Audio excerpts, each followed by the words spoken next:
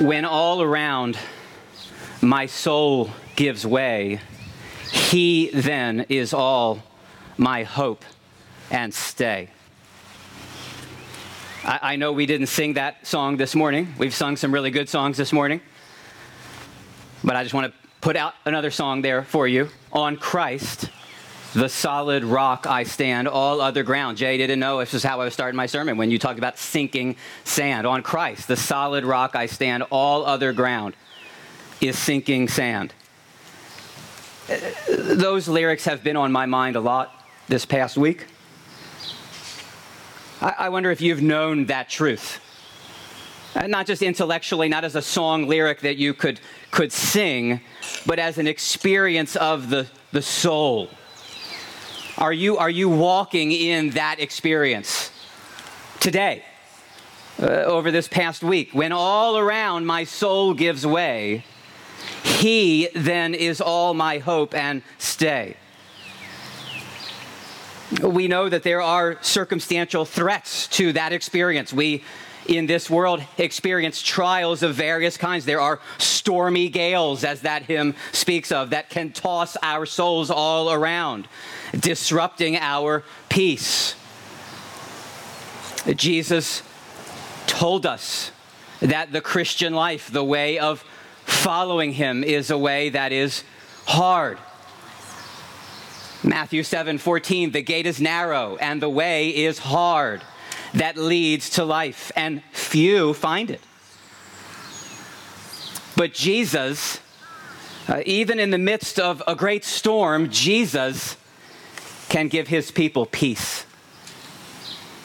That's the main point that I want to draw out from that passage of Scripture that Chuck read. We're continuing on in our study of John's Gospel, and I do want to reiterate a little bit of context. Maybe this is redundant for those of you that have been here in previous weeks, but in these chapters of John's Gospel, chapters 13 through 17, we see Jesus giving personal and intimate instructions and preparation to his beloved disciples in the final hours before his departure from them. He would be soon betrayed. This is the night before his betrayal and his arrest and his crucifixion.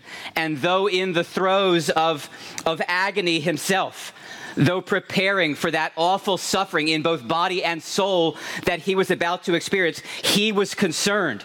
I keep telling you this because it just keeps striking me every week as I'm studying God's word. Even as he was in the midst of so much personal agony, he was concerned to speak comfort and stability and strength into the hearts of his followers. He wants them, even in the midst of circumstantial turmoil that was swirling around them, he wanted them, and he wants you here, if you're his follower, he wants you to know and enjoy his peace.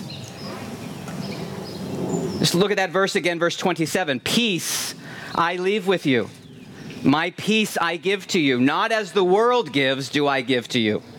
Let not your hearts be troubled, neither let them be afraid.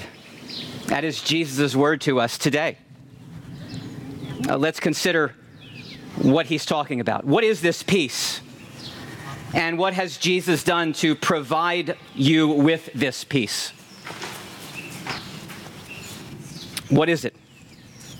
Verse 27 makes clear that it's the opposite of a heart that is troubled or fearful.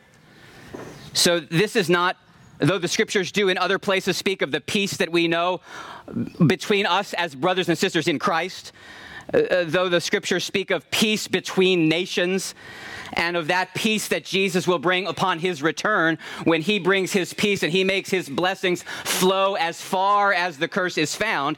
The peace here that Jesus is speaking of is a personal peace, an inner peace, a quiet, restful composure.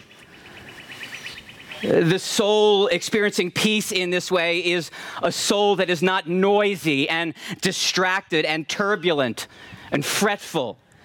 It's the sort of peace that King David describes in Psalm 131. It's a wonderful little psalm that I use often to try to calm my own anxious heart. David says, "O Lord, my heart is not lifted up. My eyes are not raised too high. I do not occupy myself with things too great and too marvelous for me. But I have calmed and quieted my soul like a weaned child with its mother. Like a weaned child is my soul within me. That's the soul at peace, content, resting, trusting. We know it's not a peace that is rooted in pleasant or comfortable circumstances. Because Jesus said at the end of this speech, at the end of chapter 16, as he concludes his words to his disciples, and he begins in chapter 17 to pray to the Father, Jesus says at the end of this speech, I have said these things to you, surely including what he's saying here to us and to them in John 14. I've said these things to you that in me you may have peace. And then he says, in the world you will have tribulation. But take heart, I have overcome the world. So this is a peace that we know even in the midst of tribulation. It's easy to have peace when circumstances are pleasant, right? When that new job offer that you've been hoping for comes through, when you have that exciting new purchase, or when the test results that you're waiting for, the doctor calls, good news, everything's looking clear. That's easy to have peace then. We should praise God for those blessings. But that's not a peace that surpasses understanding. The world can understand peace when things are going well. Paul speaks of a peace that surpasses understanding. That is a restful composure. Even when the doctor calls and says, it's bad news, we need you to come in immediately. Peace, restful composure, when that exciting door that seems open, that you're moving towards, slams shut in your face. Or when that relationship carries on in estrangement.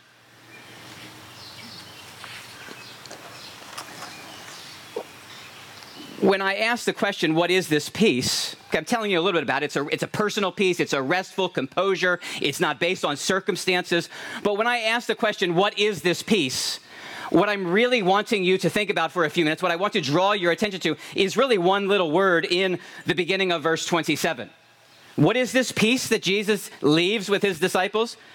He says there in verse 27, peace I leave you with, my peace. That's that word my I want to consider with you. My peace.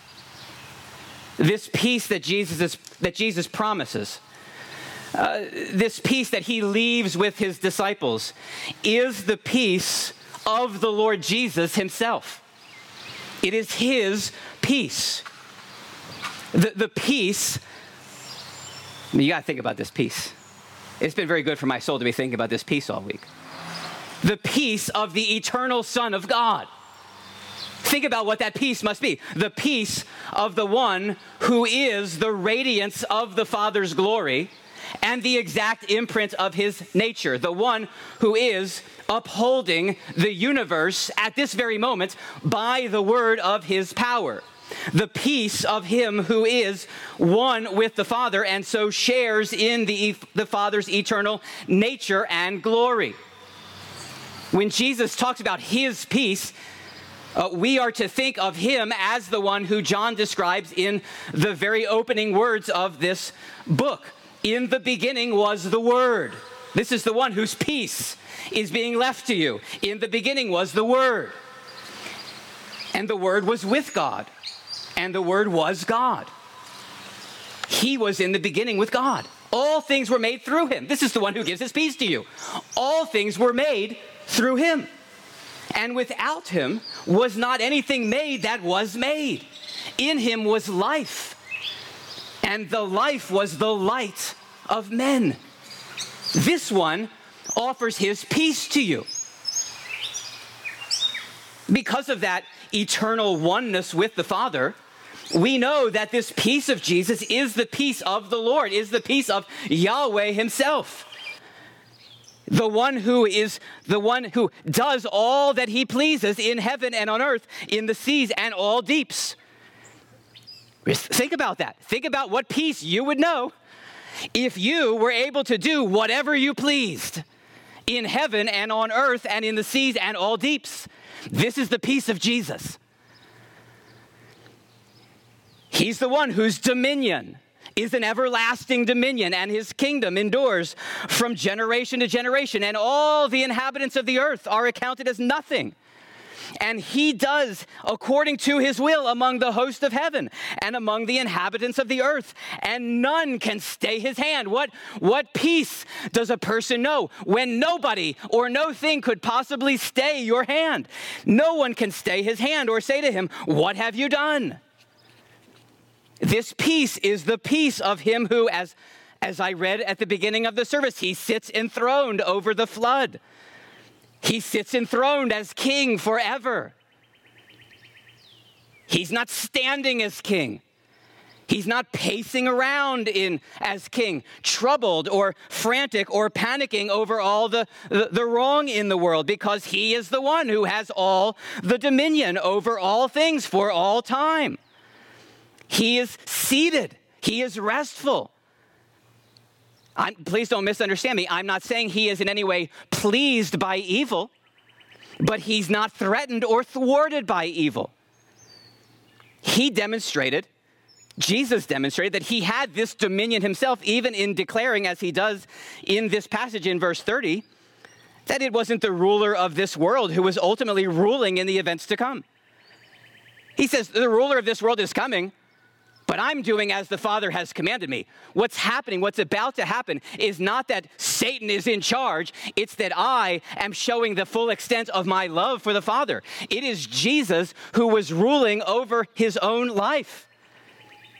Right? He said, "No one takes my life from me, but I lay it down of my own accord," he said. I have authority to lay it down, and I have authority to take it up again. And so when in just a short while, it's a few chapters away for us, but it's just a short few hours in Jesus' life and experience, just a few hours after giving these words, when the soldiers come to him and they're ready to arrest him, and they're looking for Jesus, and Jesus says, "I am he." Do you remember what happens to these Roman soldiers when he says, "I am he"? It says they all shrink back and fall down on the ground before him. His peace is what's offered to you. He demonstrated that kind of authority throughout his ministry. This peace that Jesus leaves is the peace of him who heals the sick with just a mere word. The peace of him who feeds thousands with just a little bit of bread and a few fish. The peace of him who can raise the dead with less effort than you might rouse a teenager who is fast asleep because they need to get to church. I don't know if that happened this morning. It doesn't happen. Our crew wakes up. They're up nice and early. He just says, "Lazarus, get up." You can't wake up your teenager that easily. He raises the dead that easily. He commands the unclean spirits, and they obey him. He commands the wind and the storm. I'm not going to go read there Mark 4 in the interest of time this morning, but it's a great passage. I mean, it's in a few of the Gospels, but I love this story, and that's what's making me think of the stormy gale and when all around my soul gives way. There's a stormy wind. The disciples are panicking. What's Jesus doing while they're panicking, frantic about the storm? You remember what Jesus is doing? He's asleep. He's asleep. He's asleep in the storm. And they rouse him, and he just says, "Peace, be still." And the winds cease, and it says, and there was a great calm. That's a peace. And that's the peace that Jesus says he is leaving with you. That is the peace that can be yours by faith today. This is not just a peace. I'm yelling. Okay, I know. Is I especially loud today? I feel like just relax. This is not a peace that you're just meant to admire from a distance. You know, we're coming upon the vacation season here. And some of you are going to go on vacations and you're going to post pictures. And I don't do the Instagram thing, but I get on Facebook from time to time and I see your pictures. And sometimes I see your pictures and I don't feel covetous. But I think, well, wow, I kind of wish I got to experience that. Seeing this picture, I kind of wish I was there. Jesus does not give peace that way, showing you something that you might admire, but not being able to experience it yourself. He says, "I'm giving you my peace." He's leaving it with you so that you can say, just as surely as Jesus was asleep in a storm, that you can say by faith in Christ, When all around my soul gives way, he then is all my hope and stay. In the world, we do know tribulation. We get tossed to and fro by those waves of circumstantial trouble. We are grieved by various kinds of trials. And so our peace, because we start looking around at the waves and the wind and the boat that's rocking, we get shaken. Our peace gets shaken. But we, instead of being ruled in those moments by our feelings, we can look to Jesus in faith. Rather than saying to him, Lord, I'm in trouble, I'm in danger, I'm confused, I'm surrounded, I'm unsteady, I don't want this, I don't feel like I can handle this. He says it lovingly. He says it tenderly. He says, stop looking around. Stop looking around at all the winds and the waves and look at me. That's what he's saying in verse 1 of this chapter when he says, let not your hearts be troubled. Believe in God. Believe also in me. Peace I leave with you. My peace. The peace of him who has all authority in heaven and on earth. He's giving to his disciples. Brothers and sisters, look to the Lord Jesus and marvel at his peace. It is his gift to us. But we must work and train our souls to live in the good of this peace. Kids, have you ever received a gift? Maybe for your birthday, Christmas? You ever received a gift and you were very excited about this gift? But then when you opened it, you had to do some work, you had to do some practice with the gift in order to get good at using the gift, and it was hard for you, and you didn't want to put in the work, and so the gift is just sitting there in a closet somewhere. Like maybe one of those hoverboards, that people scoot around on, and you were very excited about it, but then you got on it the first time, and you shook, and it was a little bit scary, and rather than working to learn how to do it so that you could enjoy the gift, you just put the gift away, and you're not using the gift. Do you know what that's like, kids? Yeah, that was kind of like I just didn't think of that out of the blue. Jesus' peace can be like that. We have to learn how to use this wonderful gift that he's given. We have to talk to ourselves like the psalmist does when he says, why are you downcast, O my soul? Why are you in turmoil within me? Hope in God, for I shall again praise him. The psalmist says in Psalm 116, return, O my soul, to your rest, for the Lord has dealt bountifully with you. We have to we have to look to him in faith. We are not to be passive in the application and the use of this wonderful gift of Jesus' peace. We have to preach the truth of who our Jesus is and what his peace is, therefore. Because of Jesus, we can say that the Lord is our refuge and strength, a very present help in trouble.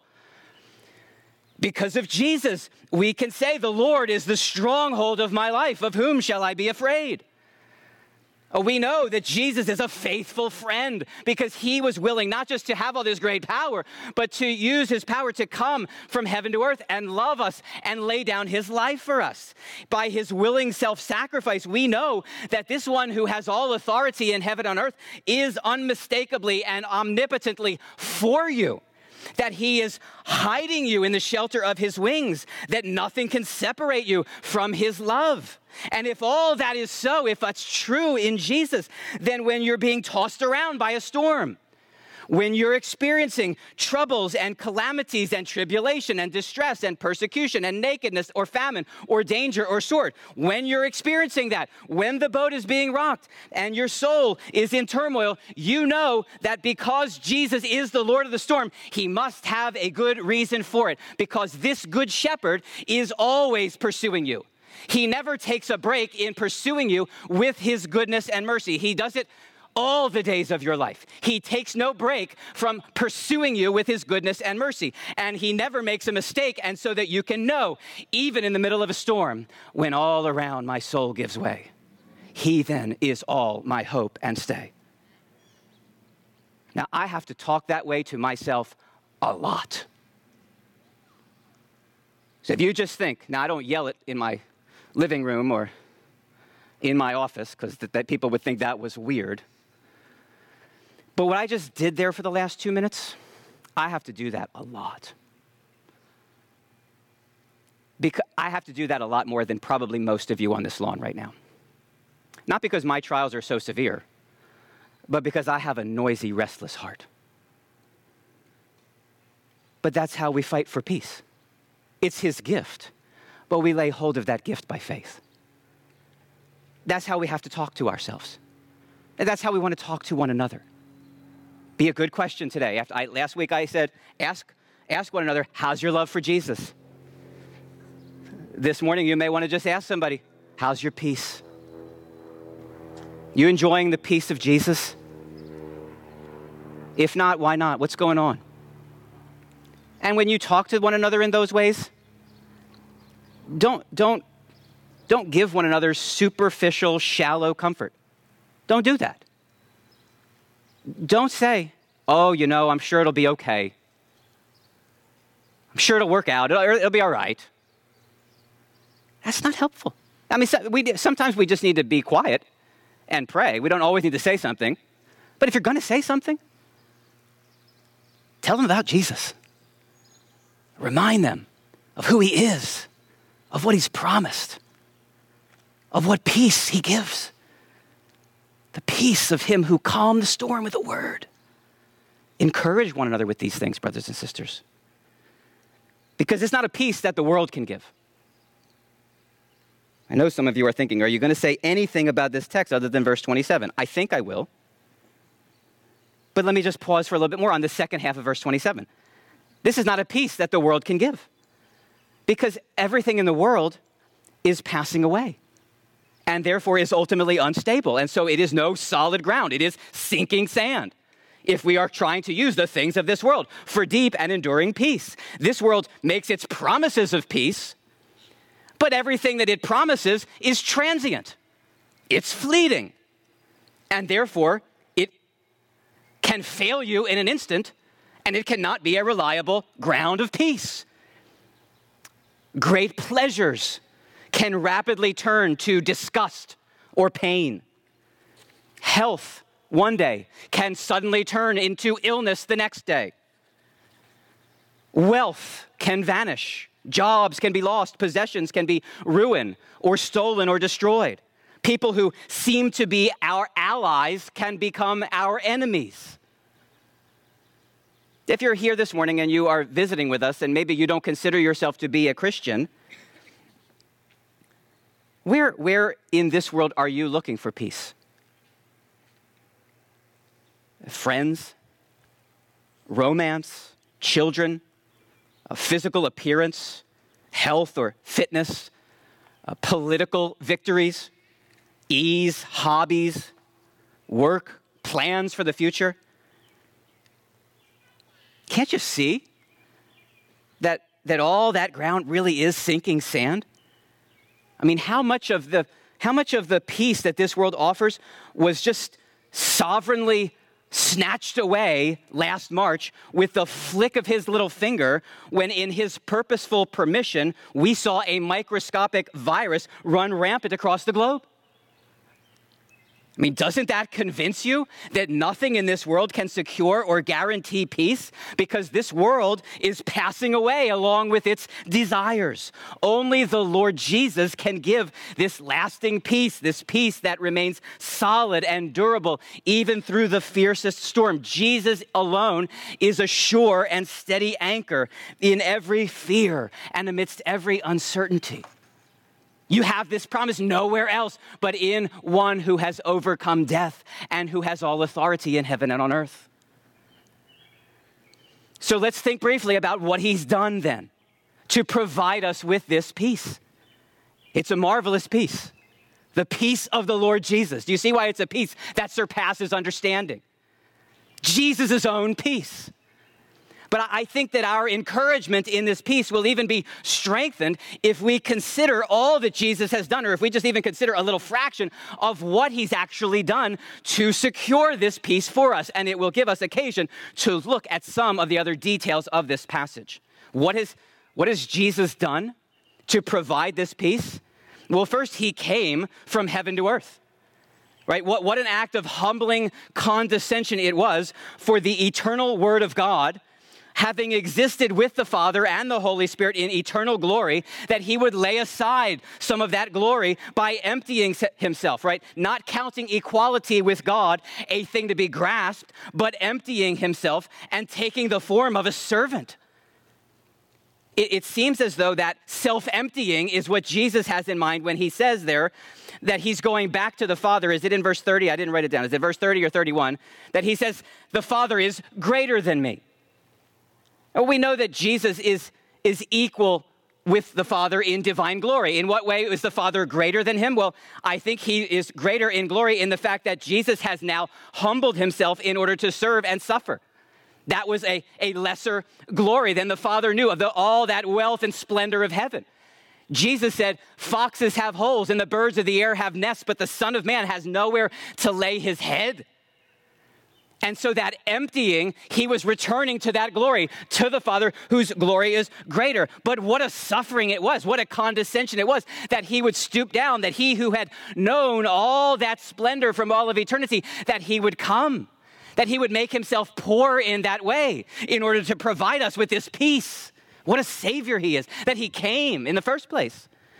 We know not only did he come from heaven to earth, but he obeyed the Father throughout his earthly life, even unto death, and was completely without sin. That's why he could say in this passage that the devil, the ruler of this world, had no claim on him. Right? What does that mean? He has no claim on me.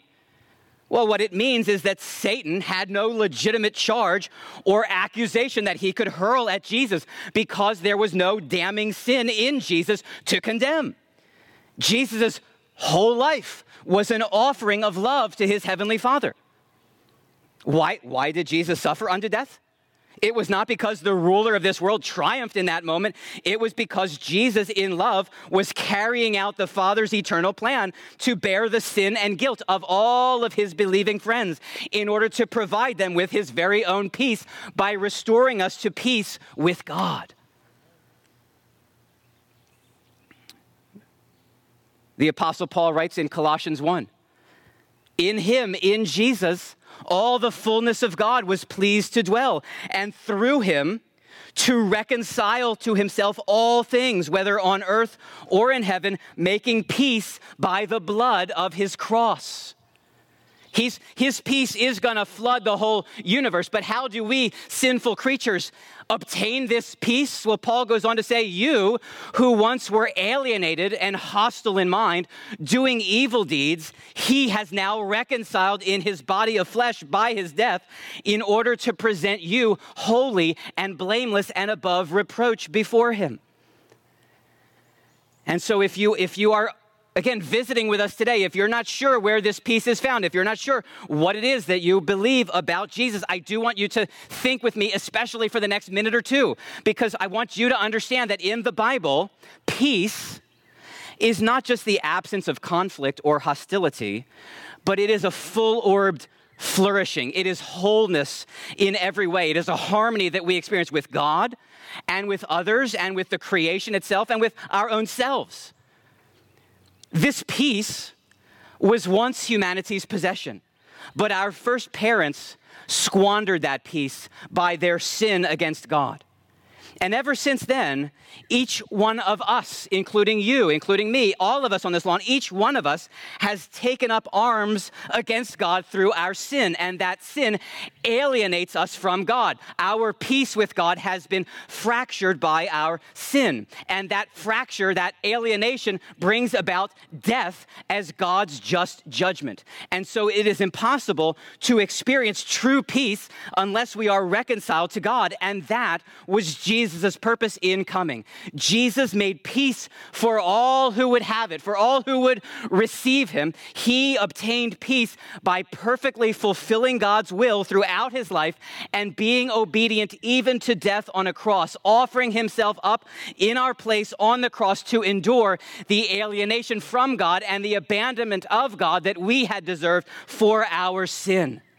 And so if you are with us this morning and you've not put your faith in Christ, please understand that real peace in this world, peace with God and peace with yourself, does not come through this world, but it comes through repentance from sin and faith in Jesus. Turn from your efforts to rule your own life and submit yourself to Jesus and receive his gift of life and peace by confessing that you are a sinner, that you've turned from him, and that you desire to come back and be restored to him. And to all who received him, to those who believed in his name, he gives you the right to become a child of God and to know this peace that surpasses understanding. He demonstrated that peace is really for us, that peace is a real, solid, sure, reliable gift because he rose from the dead. And so he says in verse 19, because he lives, his disciples also will live. What peace would it be if we had a dead Savior? If we had a Savior who made great promises to us, he lived a nice life, he did some great things, then he died, and he's been just buried in a grave for the last 2,000 years, what peace would that be? But he triumphed over the grave, and he went back to the Father, as this passage says. And when he went back to the Father, he said that he would send the Spirit to be with his disciples. I don't think any of us can properly appreciate. We should labor to, but I don't think any of us properly appreciate what Jesus has done for us in sending the Holy Spirit to us, that we might know this peace. We may not be well acquainted with the Holy Spirit, but what we're told in this passage is the Holy Spirit was sent, verses 25 and 26 say, he was sent to teach the 11 all things and bring to their remembrance all that he had said. And so this is another gift that he does to give us peace. He worked in the first 11 to cause them to remember what he said and to understand the things that he said, because you know how many times they were confused about the things that he said while he was on earth. He sent the Holy Spirit to help them understand and to help them to remember, so that what they wrote in these books that we have, that we call the New Testament, that we can be sure that they really are God's words. How much peace have you known, Christian brother or sister, from the scriptures? If you have known any peace, you can praise the Holy Spirit for coming into those 11 and guiding them along and helping them to remember what Jesus told them so that they would write it down for our preservation and peace. But not only did he guide and instruct the 11, but he sent the Spirit to be with all of his people. He says, I will not leave you as orphans. That image of an orphan is meant to conjure up the thought in our mind that we are bereft and we are exposed and we are defenseless. Without the Holy Spirit, we have no comfort in Jesus' absence. Without the Holy Spirit, we have no power to overcome sin. We have no strength to stand against the devil and his fiery darts that he shoots at us. But the Holy Spirit is sent to be the helper, to be our advocate, to be our comforter, to be with us forever. It's by the Holy Spirit that Jesus and the Father come and make their home in us, verse 23. It's by the Spirit that the love of the Father is poured, is shown to us, as it says there in verse 21. He's the one who shows us Christ. It's by the Spirit that we experience conviction of sin and new spiritual life and spiritual gifts. And I tried to pray you a lesson about the Holy Spirit in the pastoral prayer, because Jeff is going to be upset with me that I didn't talk enough about the Holy Spirit. So I gave you 5 minutes in prayer about the Holy Spirit. But none of us can adequately appreciate how vital, how impoverished. We would have no hope. We would have no peace. We would have no relationship with Jesus apart from the Holy Spirit. But because we have the Spirit, because he has come to live in us, we know that despite our confining limits and our ongoing failures, we know by the Spirit that the end of our resources is not the end of our resources. We know that our own strength is not the end of our strength. We know that by the Spirit, actually, we can go, God's people can go from strength to strength. We have his all-sufficient help at all times. One of my favorite promises in the scriptures is 2 Corinthians 9, I believe it's verse 8. God is able to make all grace abound to you, so that having all sufficiency in all things at all times, you may abound in every good work. And do you know what that grace is? That grace is the Holy Spirit. By the Spirit, even seemingly hopeless situations, we still have hope.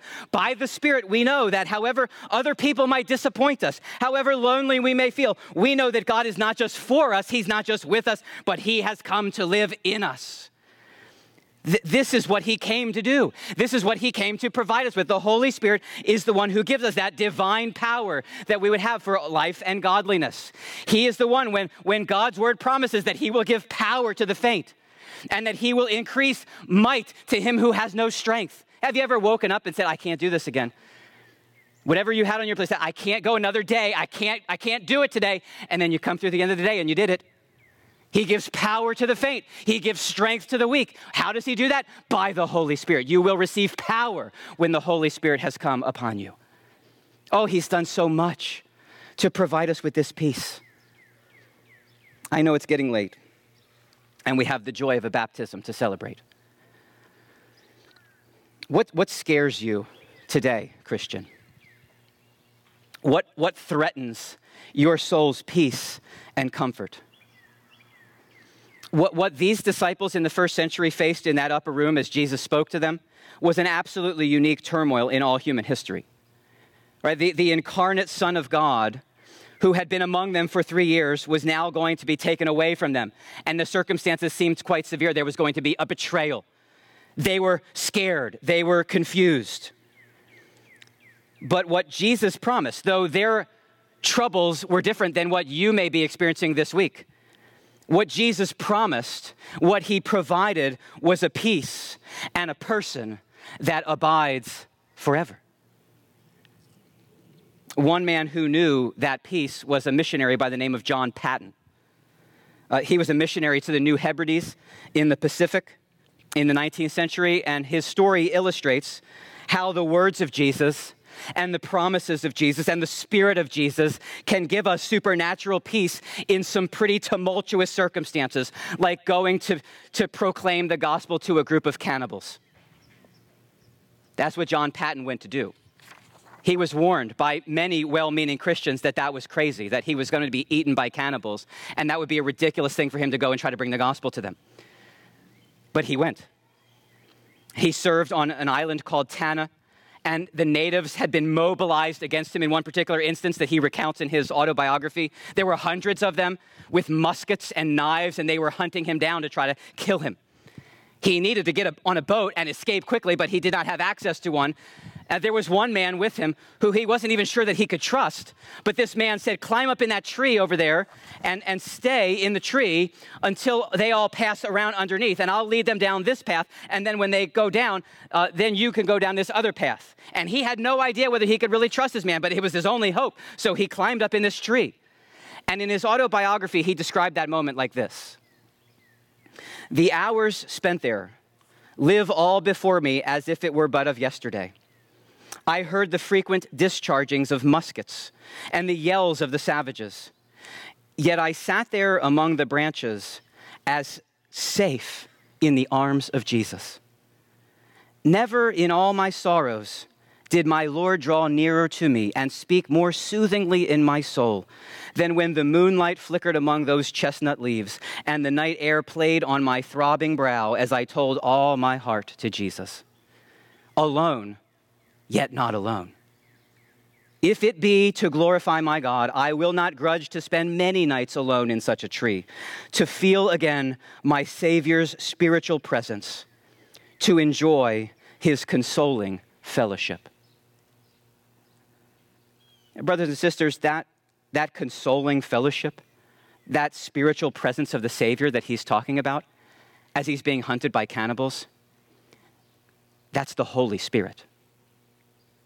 That's the same Spirit that Jesus said would be left with you if you've trusted in Jesus. When you think about what you're fearing this week, it may not seem quite like being hunted by cannibals, but it may be pretty severe.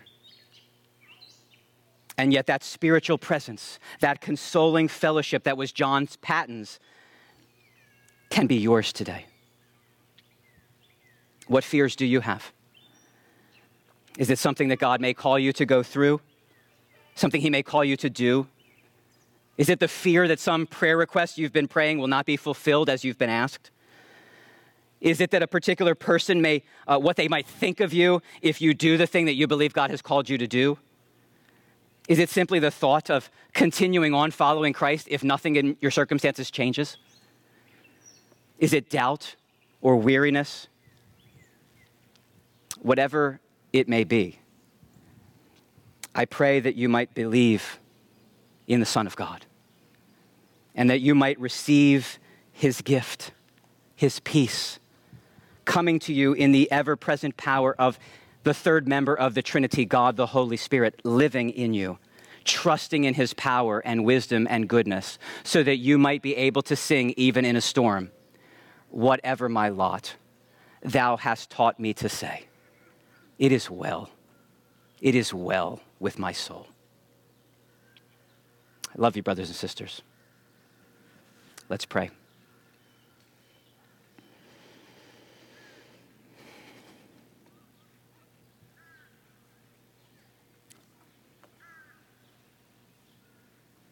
Oh, what peace we often forfeit. Oh, what needless pain we bear, all because we do not carry everything to God in prayer. Father, we pray that you would help us. You have done so much to help us, and we scarcely can fathom all that you have done. Grant us to know your peace. Grant us to know the Holy Spirit. May we enjoy communion with him. May we encourage one another to hold fast to Jesus. And may we know a deep and abiding wellness in our souls, even when sorrows like sea billows roll, because we know that you are good. We know that you are wise. We know that you are almighty. And we know that if you did not spare your own son, but gave him up for us all, we know that you will not withhold from us any good thing. Give us a deep conviction that that is true, Father, and make it well with our souls. We ask this all in Christ's name. Amen.